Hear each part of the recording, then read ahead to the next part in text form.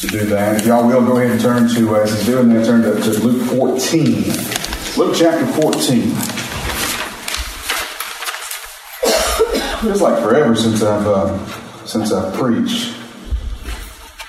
I think it has been. It's been a while. I'm looking forward to this morning and our text this morning. But before we get into it, let's review. It's been a while since I've done this too. So we'll test you because it's been a while since you've been tested. Who wrote the Gospel of Luke? Luke. Yeah, that's right. Who is Luke? Historian, doctor, physician, historian, ministry companion of Paul. That's right. So who's he writing the Gospel to? Theophilus, Gentiles. Theophilus and the Gentiles. That's right. Who's Theophilus? But he is excellent. Most excellent. Y'all said that again.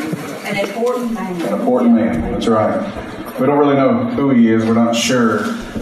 We know that he could have been a high-ranking government official. He was pretty important. We know he was a disciple of Luke, and so, but Scripture calls him a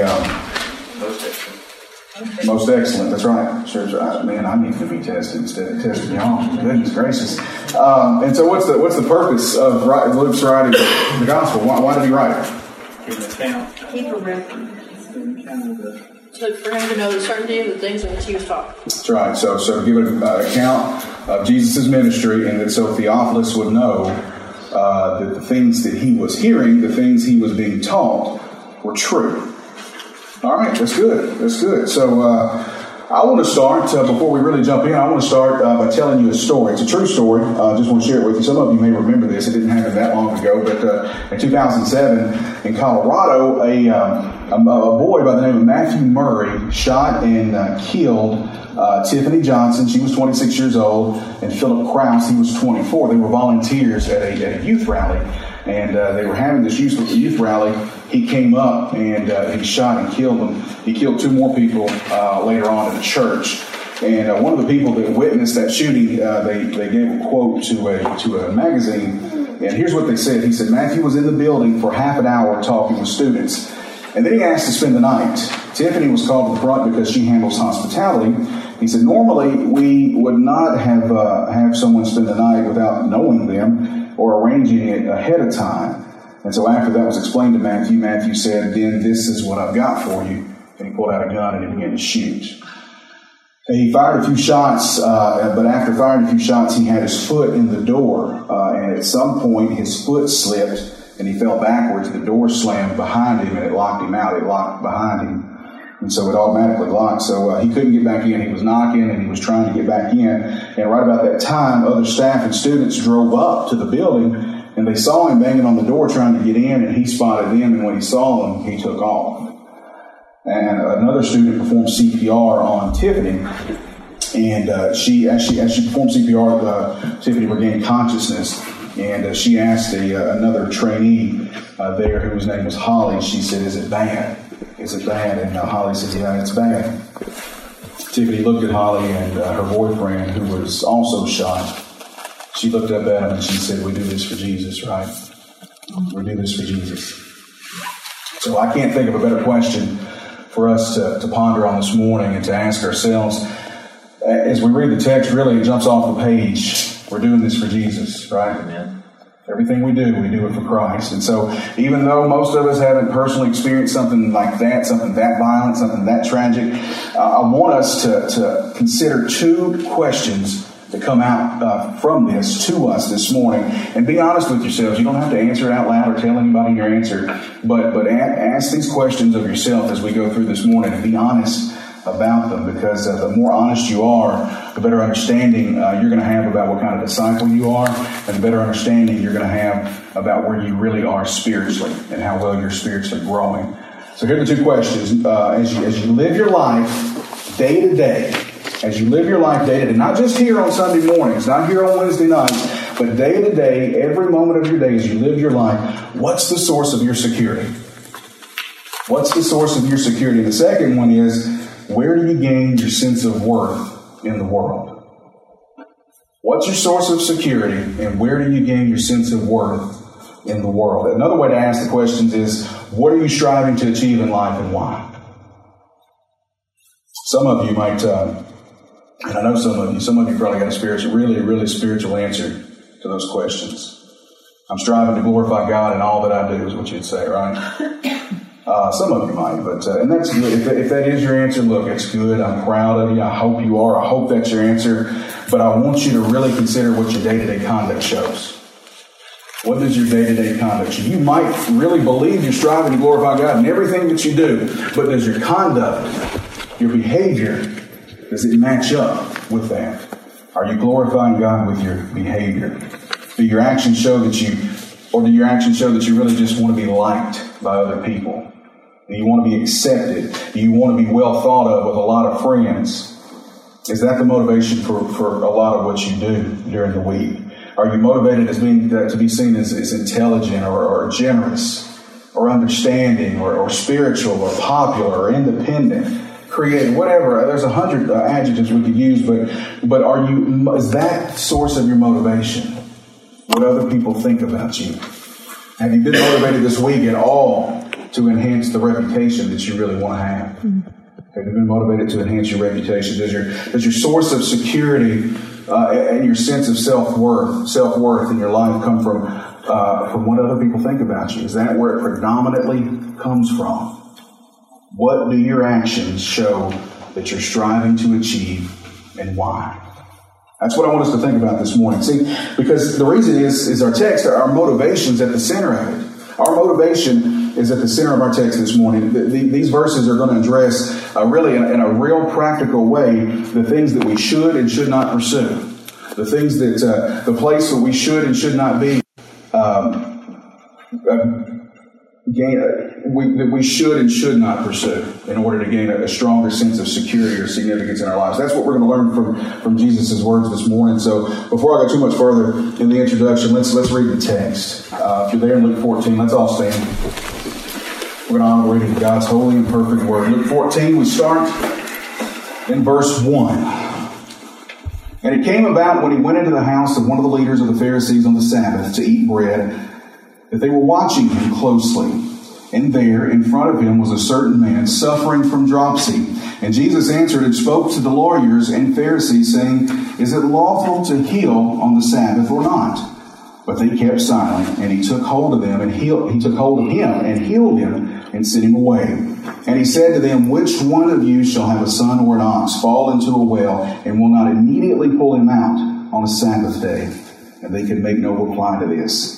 And he began speaking a parable to the invited guests when he noticed how they had been picking out the places of honor at the table, saying to them, When you are invited by someone to a wedding feast, do not take the place of honor, lest someone more distinguished than you may have been invited by him, and he who invited you both shall come to you to say, Give place to this man, and then in disgrace you proceed to occupy the last place. But when you are invited, go and recline at the last place, so that when the one who has invited you comes, he may say to you, Friend, move up higher. Then you will have honor in the sight of all who are at the table with you. For everyone who exalts himself shall be humbled, and he who humbles himself shall be exalted. And he also went on to say to a luncheon or a dinner, Do not invite your friends or your brothers or your relatives or rich neighbors, lest they also invite you in return, and repayment come to you.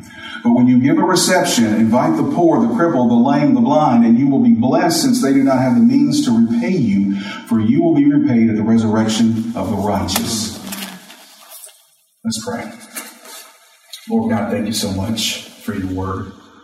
Lord, we thank you for preserving it for us thousands and thousands and thousands of years down the line. Lord, we couldn't know you without it. And we thank you that you have preserved it and you have left it for us. And we pray for those this morning in other parts of the world who don't have access to it. We pray that Lord, that the Christians who are being persecuted in other countries, who are being killed for having a copy of your word. There are some countries where they have to pass pages back and forth to one another. Lord, we pray for them this morning. We do, Lord, because their faith, I believe, in a lot of cases exceeds ours. We have access to your word. We have access directly to you, and we gloss over it every single day. We take it for granted, God. let us repent of that this morning. And Lord, as we come to your word to study your word, Lord, I pray that you fill our hearts. I pray that you would remove the blinders from our eyes and you would fill us full of your spirit so that we can be illuminated to the truth that you are trying to tell us this morning. We love you. We give you all the honor, all the praise, and above everything else, all the glory. It's in Jesus' holy name that we pray. Amen. Amen. All right, so in the early 70s and 80s, there was a doctor named his name's Larry Crabb. He was a psychologist, and he came up with a new strategy, a new counseling strategy. And it was based on our motivation to build a sense of security and a sense of significance for ourselves. So what happens in his strategy is that the person that's being counseled will evaluate all the wrong ways that they were trying to gain security and significance for their lives. So there are a lot of ways for us to draw water from the wrong well, right? And that's why we have struggles in our lives. That's why we have problems and struggles. We act out in the flesh. We lose our temper. I'm probably the only one in the room that's never lost his temper. But my wife will tell you. But we say things that we do and say things we know are wrong. We act completely, totally selfish. We cheat, we steal, all because we're looking for a sense of security. We're looking for significance in our lives. And what we're doing is we're going to the wrong source. We're going to the wrong source. Our security and our significance doesn't come from our fleshly actions. That's not where it comes from. We don't get the security and the significance. We don't get it from all the good things we do to impress people either. So it doesn't come from our fleshly actions. It doesn't come from our trying to be good in front of people to impress people, right? Real security and real significance, it's not a matter of how we perform for people. It doesn't even come from our performing for God. Think about that one. It doesn't come from our obedience to God. That might be a new one for you to hear, but really it doesn't. We have to learn this. We've got to base our entire sense of security and our entire sense of significance on what God already thinks of us as a believer. If we're believers, if we're children of God, if you are a blood-bought, born-again believer, God looks at you and he sees what? His Son. He already sees Jesus when he looks at you. He sees Jesus in you. So you don't have to perform for his acceptance. You already got it. You already have it. It's secure. It's not going anywhere. So be grateful. Be grateful for that. And from that gratitude, then you be obedient to him. But don't try to be obedient to earn his gratitude. And I think that's a lot of times what we do, and it's completely, totally backwards. We have to rest in God's love and acceptance of us. And because we rest in that, then we're obedient to him. So let's look at the text. We see Jesus hanging around here. He's hanging around people who are hitched up to the wrong well, right? They're trying to get water from the wrong well. And Jesus isn't at the wrong well himself. He is the well. So the people around him, though they're at the wrong well, and these people are trying to get a greater sense of security and a greater sense of significance for themselves. So in this first part of the text we read, Jesus made the Pharisees insecure. And because of that, he upset their sense of significance. And so what they wanted to do is they wanted to trap him and they wanted to do away with him. So here's our first point. They were pursuing the wrong practice. They were pursuing the wrong practice. Let's look again at the first 6 verses. It happened when he went into the house of one of the leaders of the Pharisees on the Sabbath to eat bread. They were watching him closely. And there in front of him was a man suffering from dropsy. And Jesus answered and spoke to the lawyers and Pharisees, saying, "Is it lawful to heal on the Sabbath or not?" But they kept silent, and he took hold of him and healed him and sent him away. And he said to them, "Which one of you will have a son or an ox fall into a well and will not immediately pull him out on the Sabbath day?" And they could make no reply to this. So it was all set up, right? All of this was rigged from the beginning. They came to this place that they carefully picked out, right? They carefully picked out this place. It was the home of a prominent Pharisee. So he and his guests could observe Jesus and observe what he would do. They wanted to look at him and watch him up close. And so as they watched him up close, they wanted to trap him, and they wanted to be able to give this unified testimony of how Jesus sinned. And it was just another test to see if he would violate their man-made traditions. the man-made traditions that they had they went beyond God's law about the Sabbath, right? God had a law about the Sabbath, but the man-made traditions that the Pharisees had went beyond God's law. And at this point, you got to remember, we've looked at this, and you got to remember Jesus has already violated the Sabbath 7 times. Their traditions, not God's law of the Sabbath, but their traditional man-made laws of the Sabbath. He's already violated them 7 times. He cast out a demon in Luke 4. He healed a fever in Luke 4. That was actually the same event, but there was 2 separate things that he did. He allowed his disciples to pluck grain in Luke 6. He healed a lame man in John 5. He healed the man with a paralyzed hand in Luke 6. He delivered a crippled woman who was afflicted by a demon in Luke 13, and then he healed a man born blind in John chapter 9. So, not real sure why the Pharisees felt like they needed some more evidence, because he's already given them plenty, but they acted like they needed some more evidence, and I don't know why, but what I do know is Jesus wound up turning their game around on them. He turned it around on them, and he used the opportunity to teach them about the true source of security and significance. They set the trap. That's what they did. They set the trap. They baited him. And they baited him with something that they knew he was going to find irresistible. Jesus was going to find this irresistible. This man was suffering. And this man that was suffering, they would have never invited him to their place to begin with. But they wanted to use him as bait. They knew Jesus couldn't be in the presence of human suffering and not do anything about it. If he ignored this afflicted man, then he didn't have compassion, right? If he ignored him, he didn't have compassion. But if he healed him, then they believed that he was openly violating the Sabbath, and they could accuse him. So they put this dropsy man right in front of him, so he couldn't avoid seeing him. He couldn't avoid him, and then they waited. They waited for him to act. Now, dropsy. I learned this week, and Buffy can correct me, but as I studied for the message, I didn't know much about it until I started studying it, but it's pretty painful. It's what we call today edema. Is that right? It's what we call today edema. It's where your body will hold certain fluid. It'll swell up, and it can cause kidney disease and cirrhosis of the liver and just massive swelling of your body. Is that right? Sweet, I got that right. Anyway, the Pharisees, what they were doing with this man, they took him and they put him right in front of Jesus, and what they were doing was completely, totally heartless. It was cruel, like nothing else that Jesus or some of these other men have ever seen. It was extremely cruel for them to do. But even our understanding that and recognizing how cruel it was and how heartless it was, we got to keep in mind that if we're not careful and intentional with our walks with Christ on a daily basis, we'll wind up doing the same thing. We'll wind up trying to do all kind of cruel and hard-hearted things to try to earn acceptance and earn significance in our lives and earn security, get a better sense of security. Just like the Pharisees did here. A lot of times, when we feel the need to increase our sense of security and our sense of significance, our eyes aren't on the Lord. They're not. They're really not. Our eyes aren't on the Lord. And when they're not on the Lord, we're pretty stubborn. We're extremely stubborn when that happens.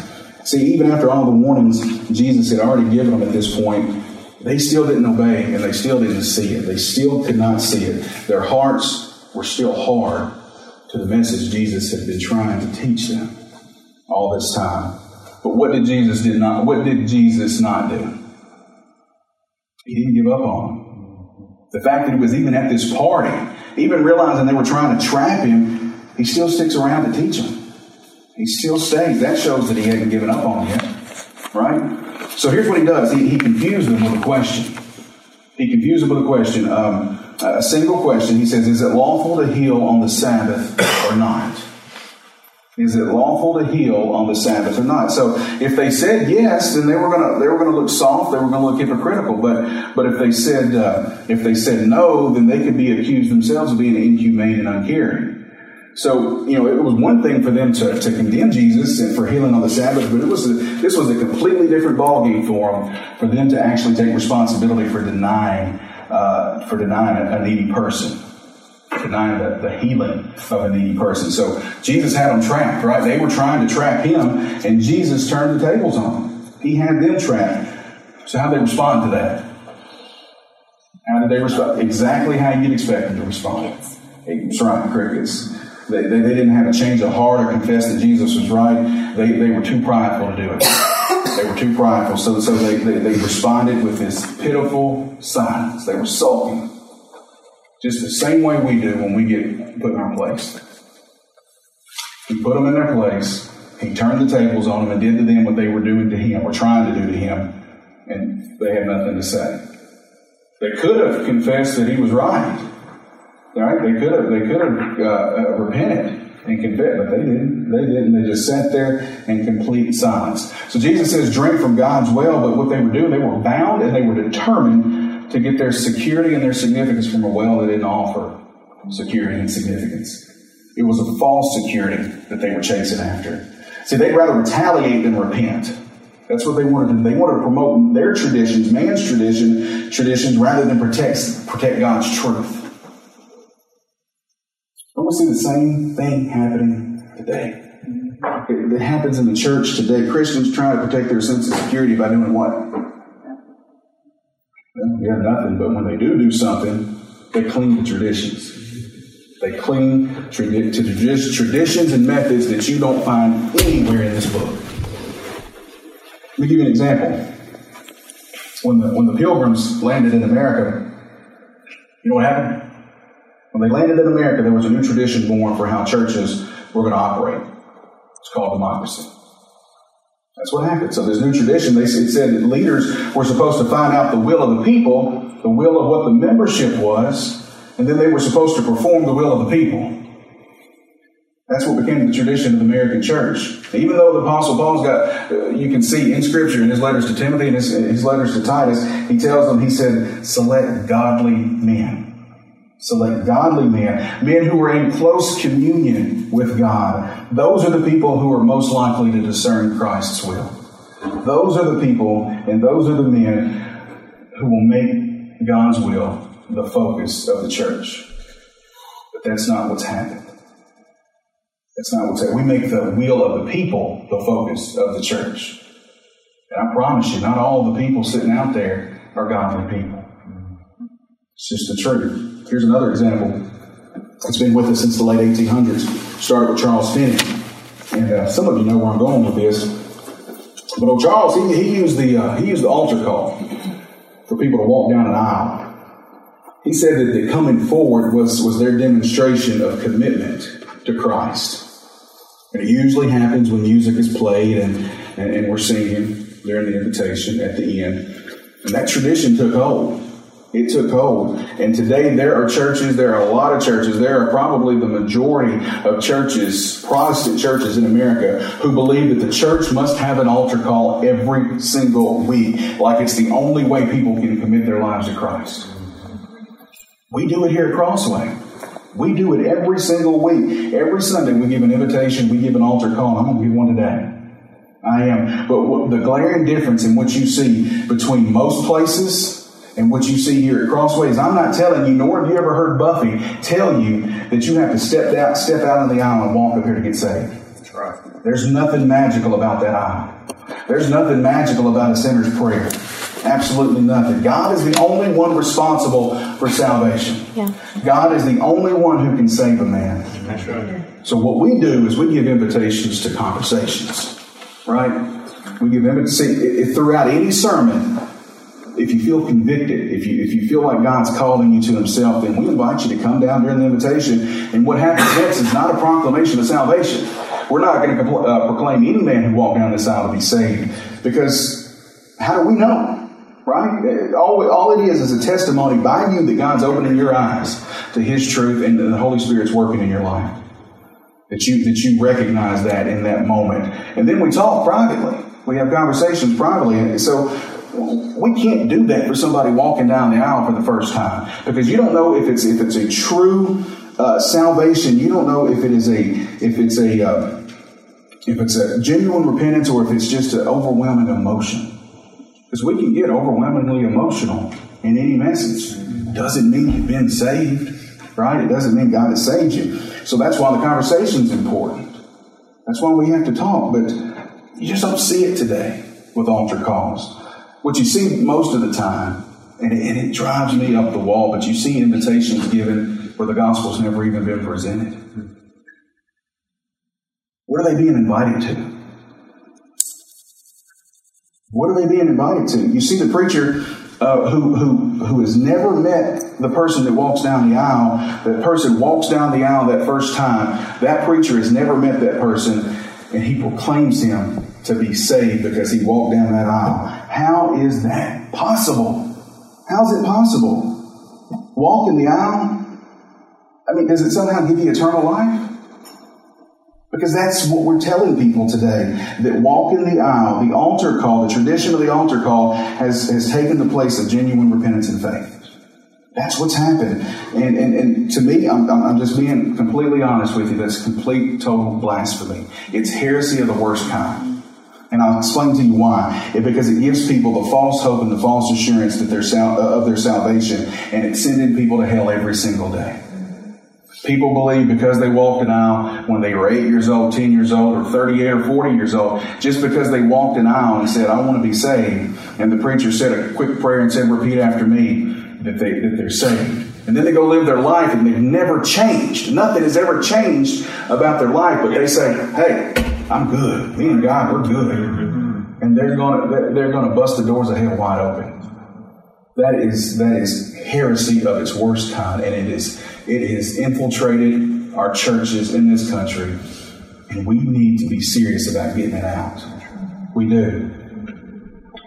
But the truth of the matter is that we all of us have some kind of tradition. We've got some kind of a tradition that gives us comfort.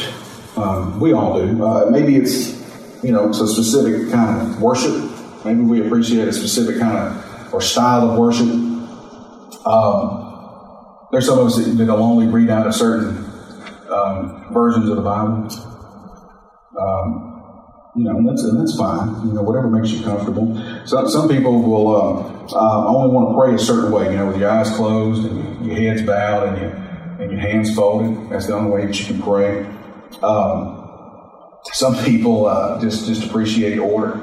Right, their traditions or their traditions are ordered. The worship service has to follow a certain order, right? So you got to start with the announcements, and after the announcements, you got to have music, and after music, you do the offering, and after the offering is the service, and after the service is the invitation, and then after that, you go home. But here's one that'll really get you. It's the tradition that says we need a nest egg in our church.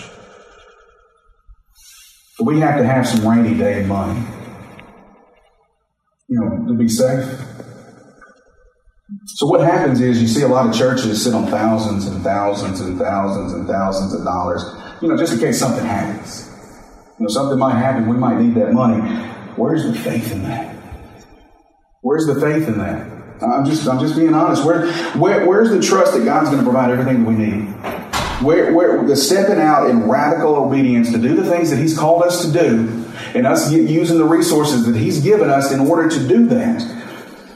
Where's the faith? Where's that at? God's given us everything that we need to do everything He's told us to do, and He would never call us to do something that He wouldn't then provide us the means in which to do it.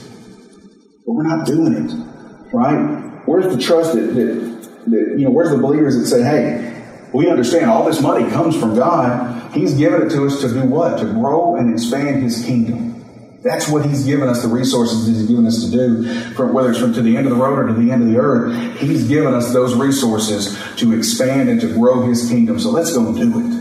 Let's go do it. But where are those believers?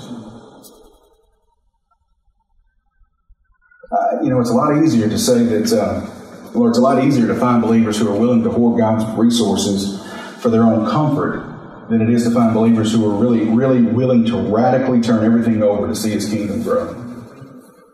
The reason it's easier to find those types of believers is because that way of thinking has become a tradition. It's become a tradition in this country, in our churches. We got to have comfort. We got to be safe. What if we don't meet budget this year? We got to have some thousands of dollars just to cover our butts. That shows no faith in God. So if we insist that these are the only proper ways, these are the only right ways, what we're trying to do is draw from the wrong well of security. That's what we're trying to do. So we deserve to be challenged the same way Jesus was challenging these Pharisees. We deserve that. It can be so easy for us to be so closed-minded. To be so closed-minded. Even when Scripture is clear that our traditions aren't His will, we'll close our minds off to it. We'll say, Buffy says it all the time, I don't care if it's biblical, it ain't Baptist and we ain't doing it. It's ridiculous, isn't it?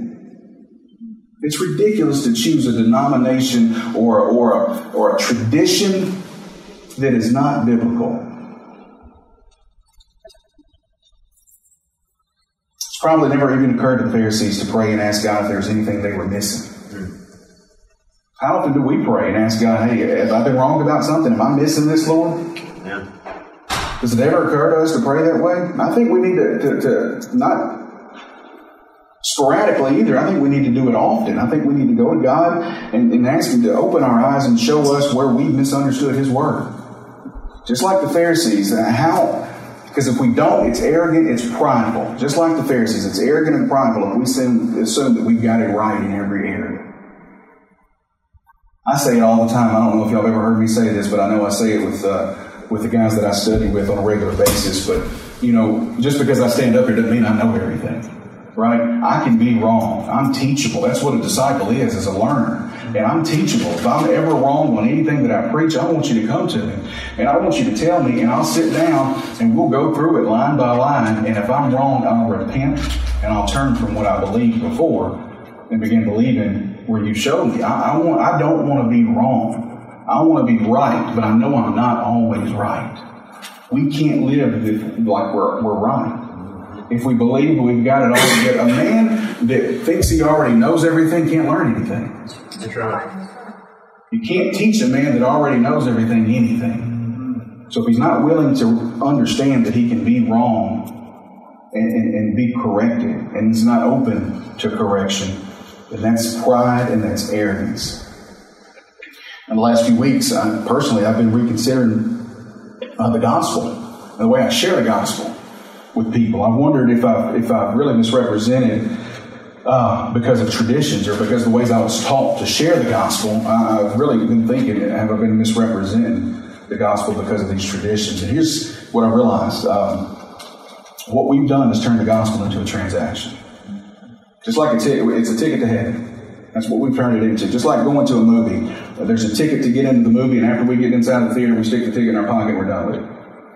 We forget about it. But the gospel's more than an entry ticket. The gospel's more than that. It's progressing. It's more progressing than just getting in to heaven. The gospel involves a new heart. The gospel involves new desires and new goals that God gives us. The gospel involves the gift of the Holy Spirit. The Holy Spirit lives in us and does what? He changes us. He transforms us. That's all involved in the gospel. And also involved in the gospel is the gift of repentance, which is what? It's the radical change of mind about who God is. And it's that repentance, that radical change of mind about who God is, always, in every instance of true salvation, it always is followed by a significant change or transformation in a person's life. Did y'all get that? Let me say it again. Repentance is such a radical change of your mind about who God is that it's always going to result in a radical change in your life. That's real repentance. Because if it hasn't resulted in a real radical change of your life, then you've never repented. You get it? Amen? Amen. Look, we got to stop treating the gospel like it's an entry ticket. We got to.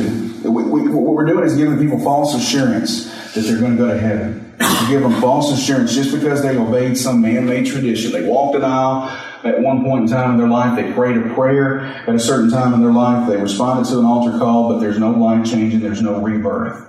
And we've given them false hope and false assurance. So we have got to make it a point to intentionally not be like the Pharisees in this text. They wanted to promote their traditions, man's traditions, rather than God's truth. They were going about the well. They were going to the well to gain. They were going to the wrong well to gain their security. So let's repent rather than retaliate, right? Let's ask the Lord to open our eyes that if we've given any false security to anybody when we've shared the gospel, if we've given anyone, just for the sake of us saying that we led somebody to Christ, let's go to the Lord and repent of that and ask Him to open our eyes to be aware of that and show us where we need to repent and where we need to change. So they were pursuing the wrong practice. And sometimes so are we. Here's the second point. They were pursuing the wrong position. They were pursuing the wrong position. I think Jesus took a lot of pity on these people at this dinner that He was at. Look how He reaches out, verses 7 to 11.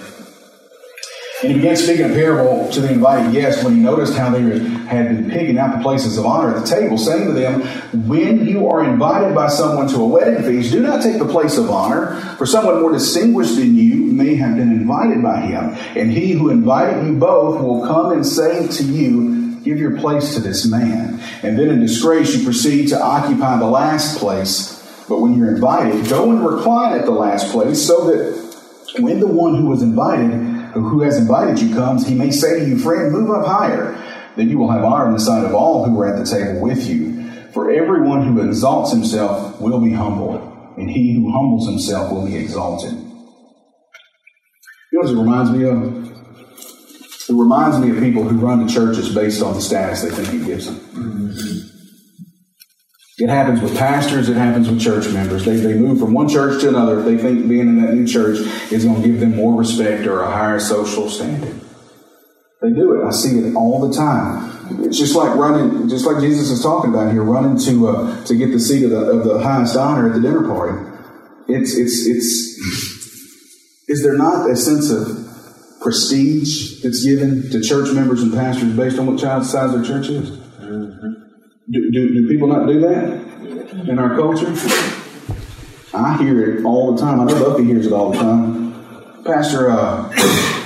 Pastors and church members are trying to one-up each other all the time based on how many people are in their worship services. Mm-hmm. How many did you have this week, Pastor? Oh, I had 500. Oh, I had 550. Do you have any Grey Poupon? That's what you see. I mean, they're just trying to one-up each other. And it's all part of false significance of wanting to feel important, right? Most people have an invisible sign on their foreheads that says, make me feel important. People want to feel important. People want to be noticed, and they want to be made to feel important. In Jesus' day, just like it is today, it's no different. There were status symbols that helped people enhance their standing in society. See, if you were invited into the right homes, if you were seated in the right places, then the people would know how important you really were, right? The emphasis was on reputation, not character. That's where they placed the emphasis. It was more important to sit in the right places than it was to live the right kind of life. Let me say that again. It was more important to sit in the right places, to be noticed by the right people, to hang out with the right people than it was to live the right kind of life. Pride and social status, pride and status are social issues in every single culture in this country. And status brings pride. And Jesus is telling us that it's destructive to our spiritual health. See, those who are truly humble, those people, the ones that are really truly humble, those people recognize their need for God, not their right to a blessing. So the true way to achieve significance is to be what? Humble. That's how you achieve true significance, is to be humble. These people at the party, they were going to the wrong well, weren't they? They were going to the wrong well, and so do we. We go to the wrong well way too often. We, a lot of times, occupy ourselves way too much with fights for our own prestige and our own status and our own standing. We want to be seen as important by other people, right? So here's what we do. We jump into positions of leadership so we can be seen.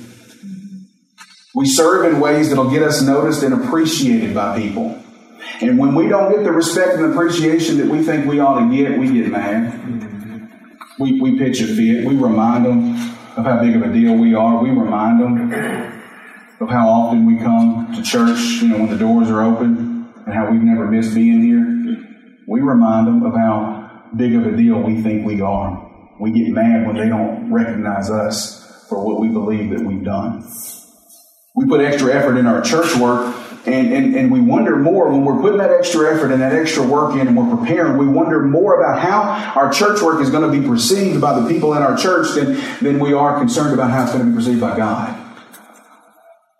But humility means that we ignore rank or class, right? Humility means that we can make friends anywhere and with anybody. All right? And also when Jesus told them to take the lowest places, he wasn't giving them a gimmick to guarantee their promotion. He's saying that honor and a sense of importance is not something that we can take, but it's something that's awarded. It's given. And Jesus isn't giving honor to those who deserve it. He's not against giving honor to those who deserve it, but he's against the use of power and prestige for self-promotion. What's the mark of a true disciple? Humility. Humility is the mark of a true disciple. See, God's not impressed with you. There's nothing about you that impresses God. Not your social status, not the church that you're in, your standing in the church that you're in. He's not influenced by what people think about you. He's not influenced by people who you may have pulled the wool over their eyes, and they may think you're the greatest thing since sliced bread. They may think you're the most spiritual Christian alive. God ain't influenced by what they think about you. Right. He knows the real you. He knows your heart. He knows your motives. He knows your thoughts. God's not impressed by you. God will humble the proud, and he's going to exalt the humble. Remember that. If you're prideful, God's going to humble you. And you may not like the way he goes about it. So they pursued the wrong practice. They were pursuing the wrong position. Here's our last point. They pursued the wrong people.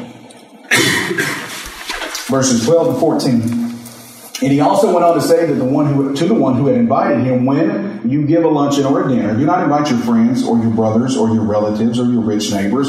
Otherwise, they may also invite you in return, and that will be your repayment. But when you give a reception, invite the poor, the crippled, the lame, the blind, and you will be blessed, since they have no means to repay you.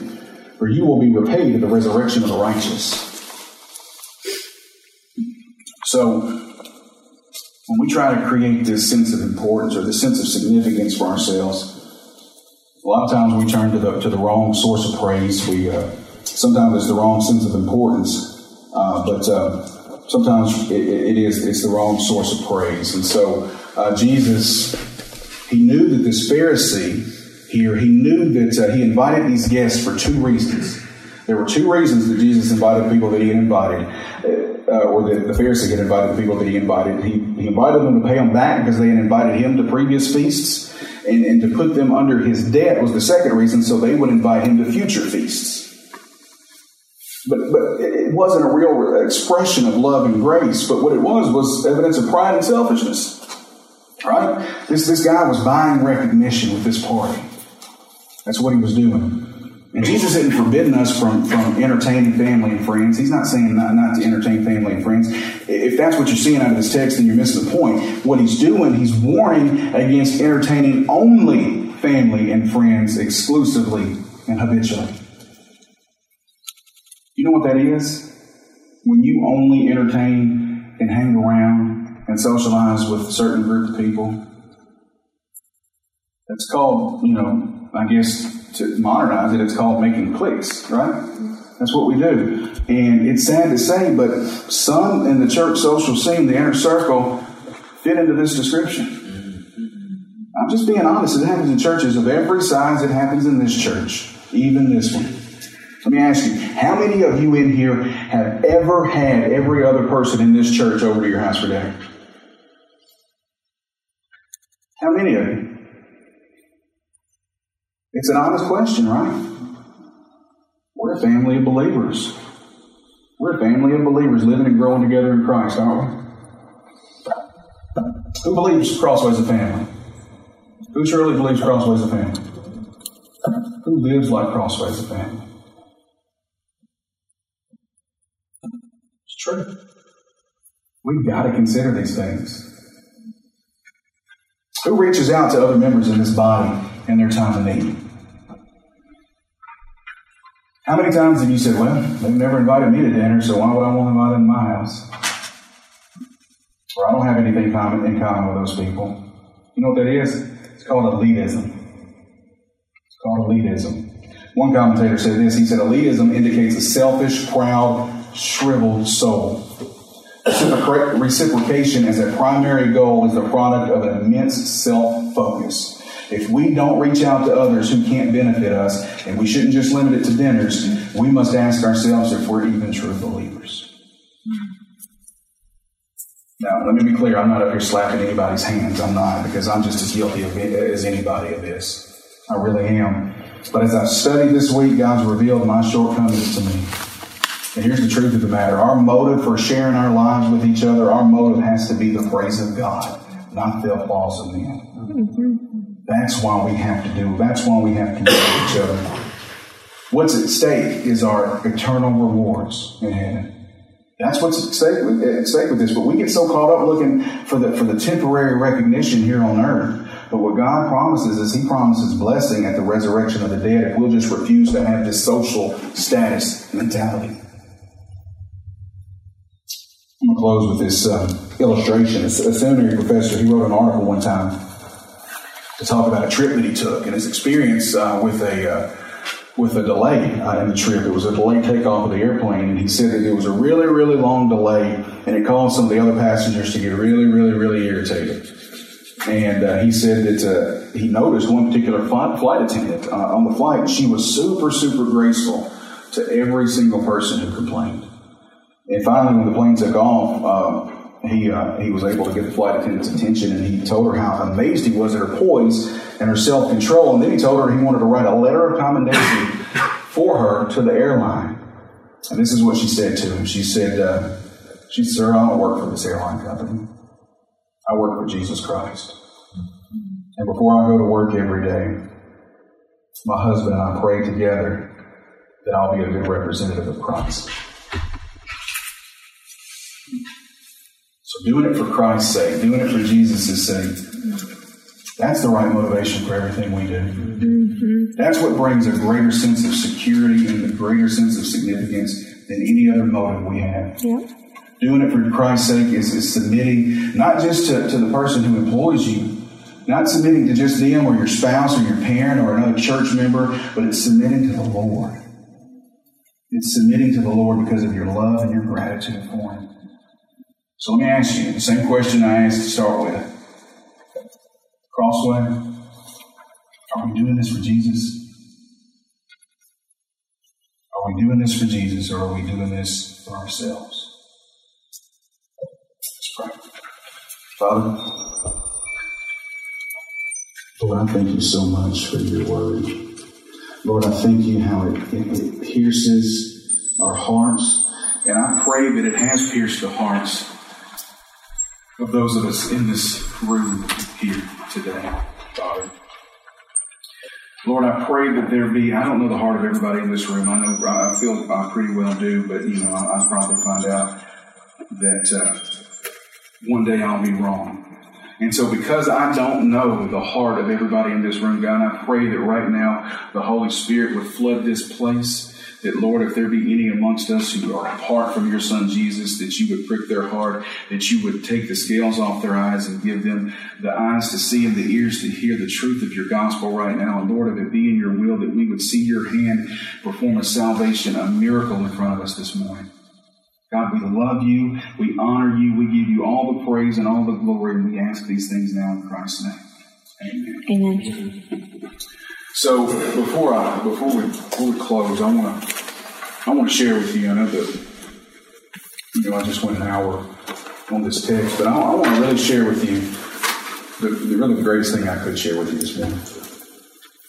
About 6,000 years ago, this world was created. In the very beginning, with 6 24-hour days, and God made a perfect creation that we see play out in Genesis 1. But then the first man, Adam, what he did was he disobeyed the Creator, right? His sin brought death and corruption into God's creation, God's very good creation. Genesis 2:17 said, "But from the tree of knowledge of good and evil you shall not eat, for in the day that you eat from it you will surely die."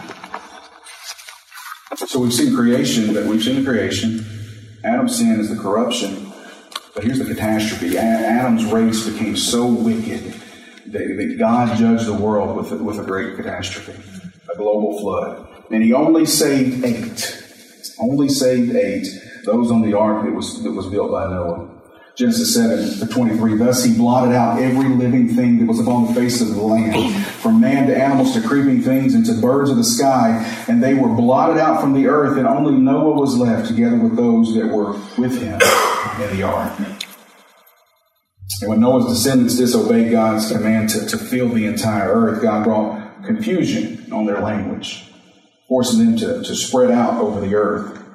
Genesis 11:7-8 says, "Come, let us go down there and confuse their language so that they will not understand one another's speech." So the Lord scattered them abroad from there over the face of the whole earth, and they stopped building the city.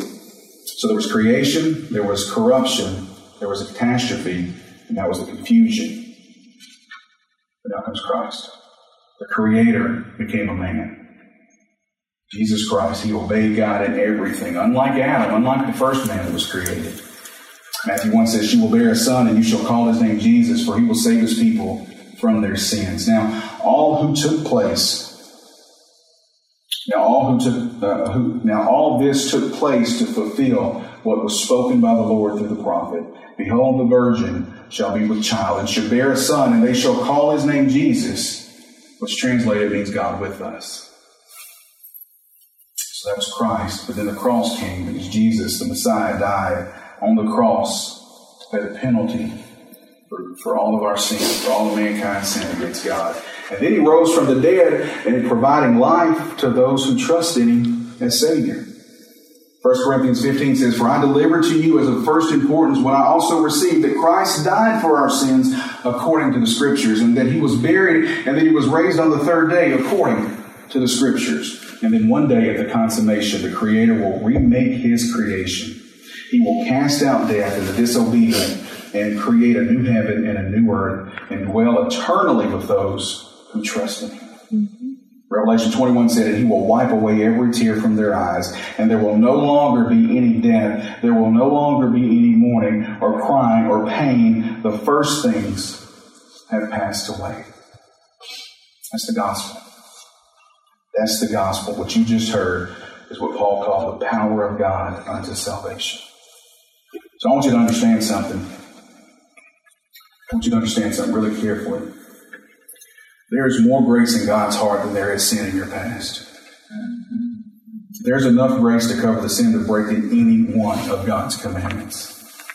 And listen, the good shepherd is searching for you.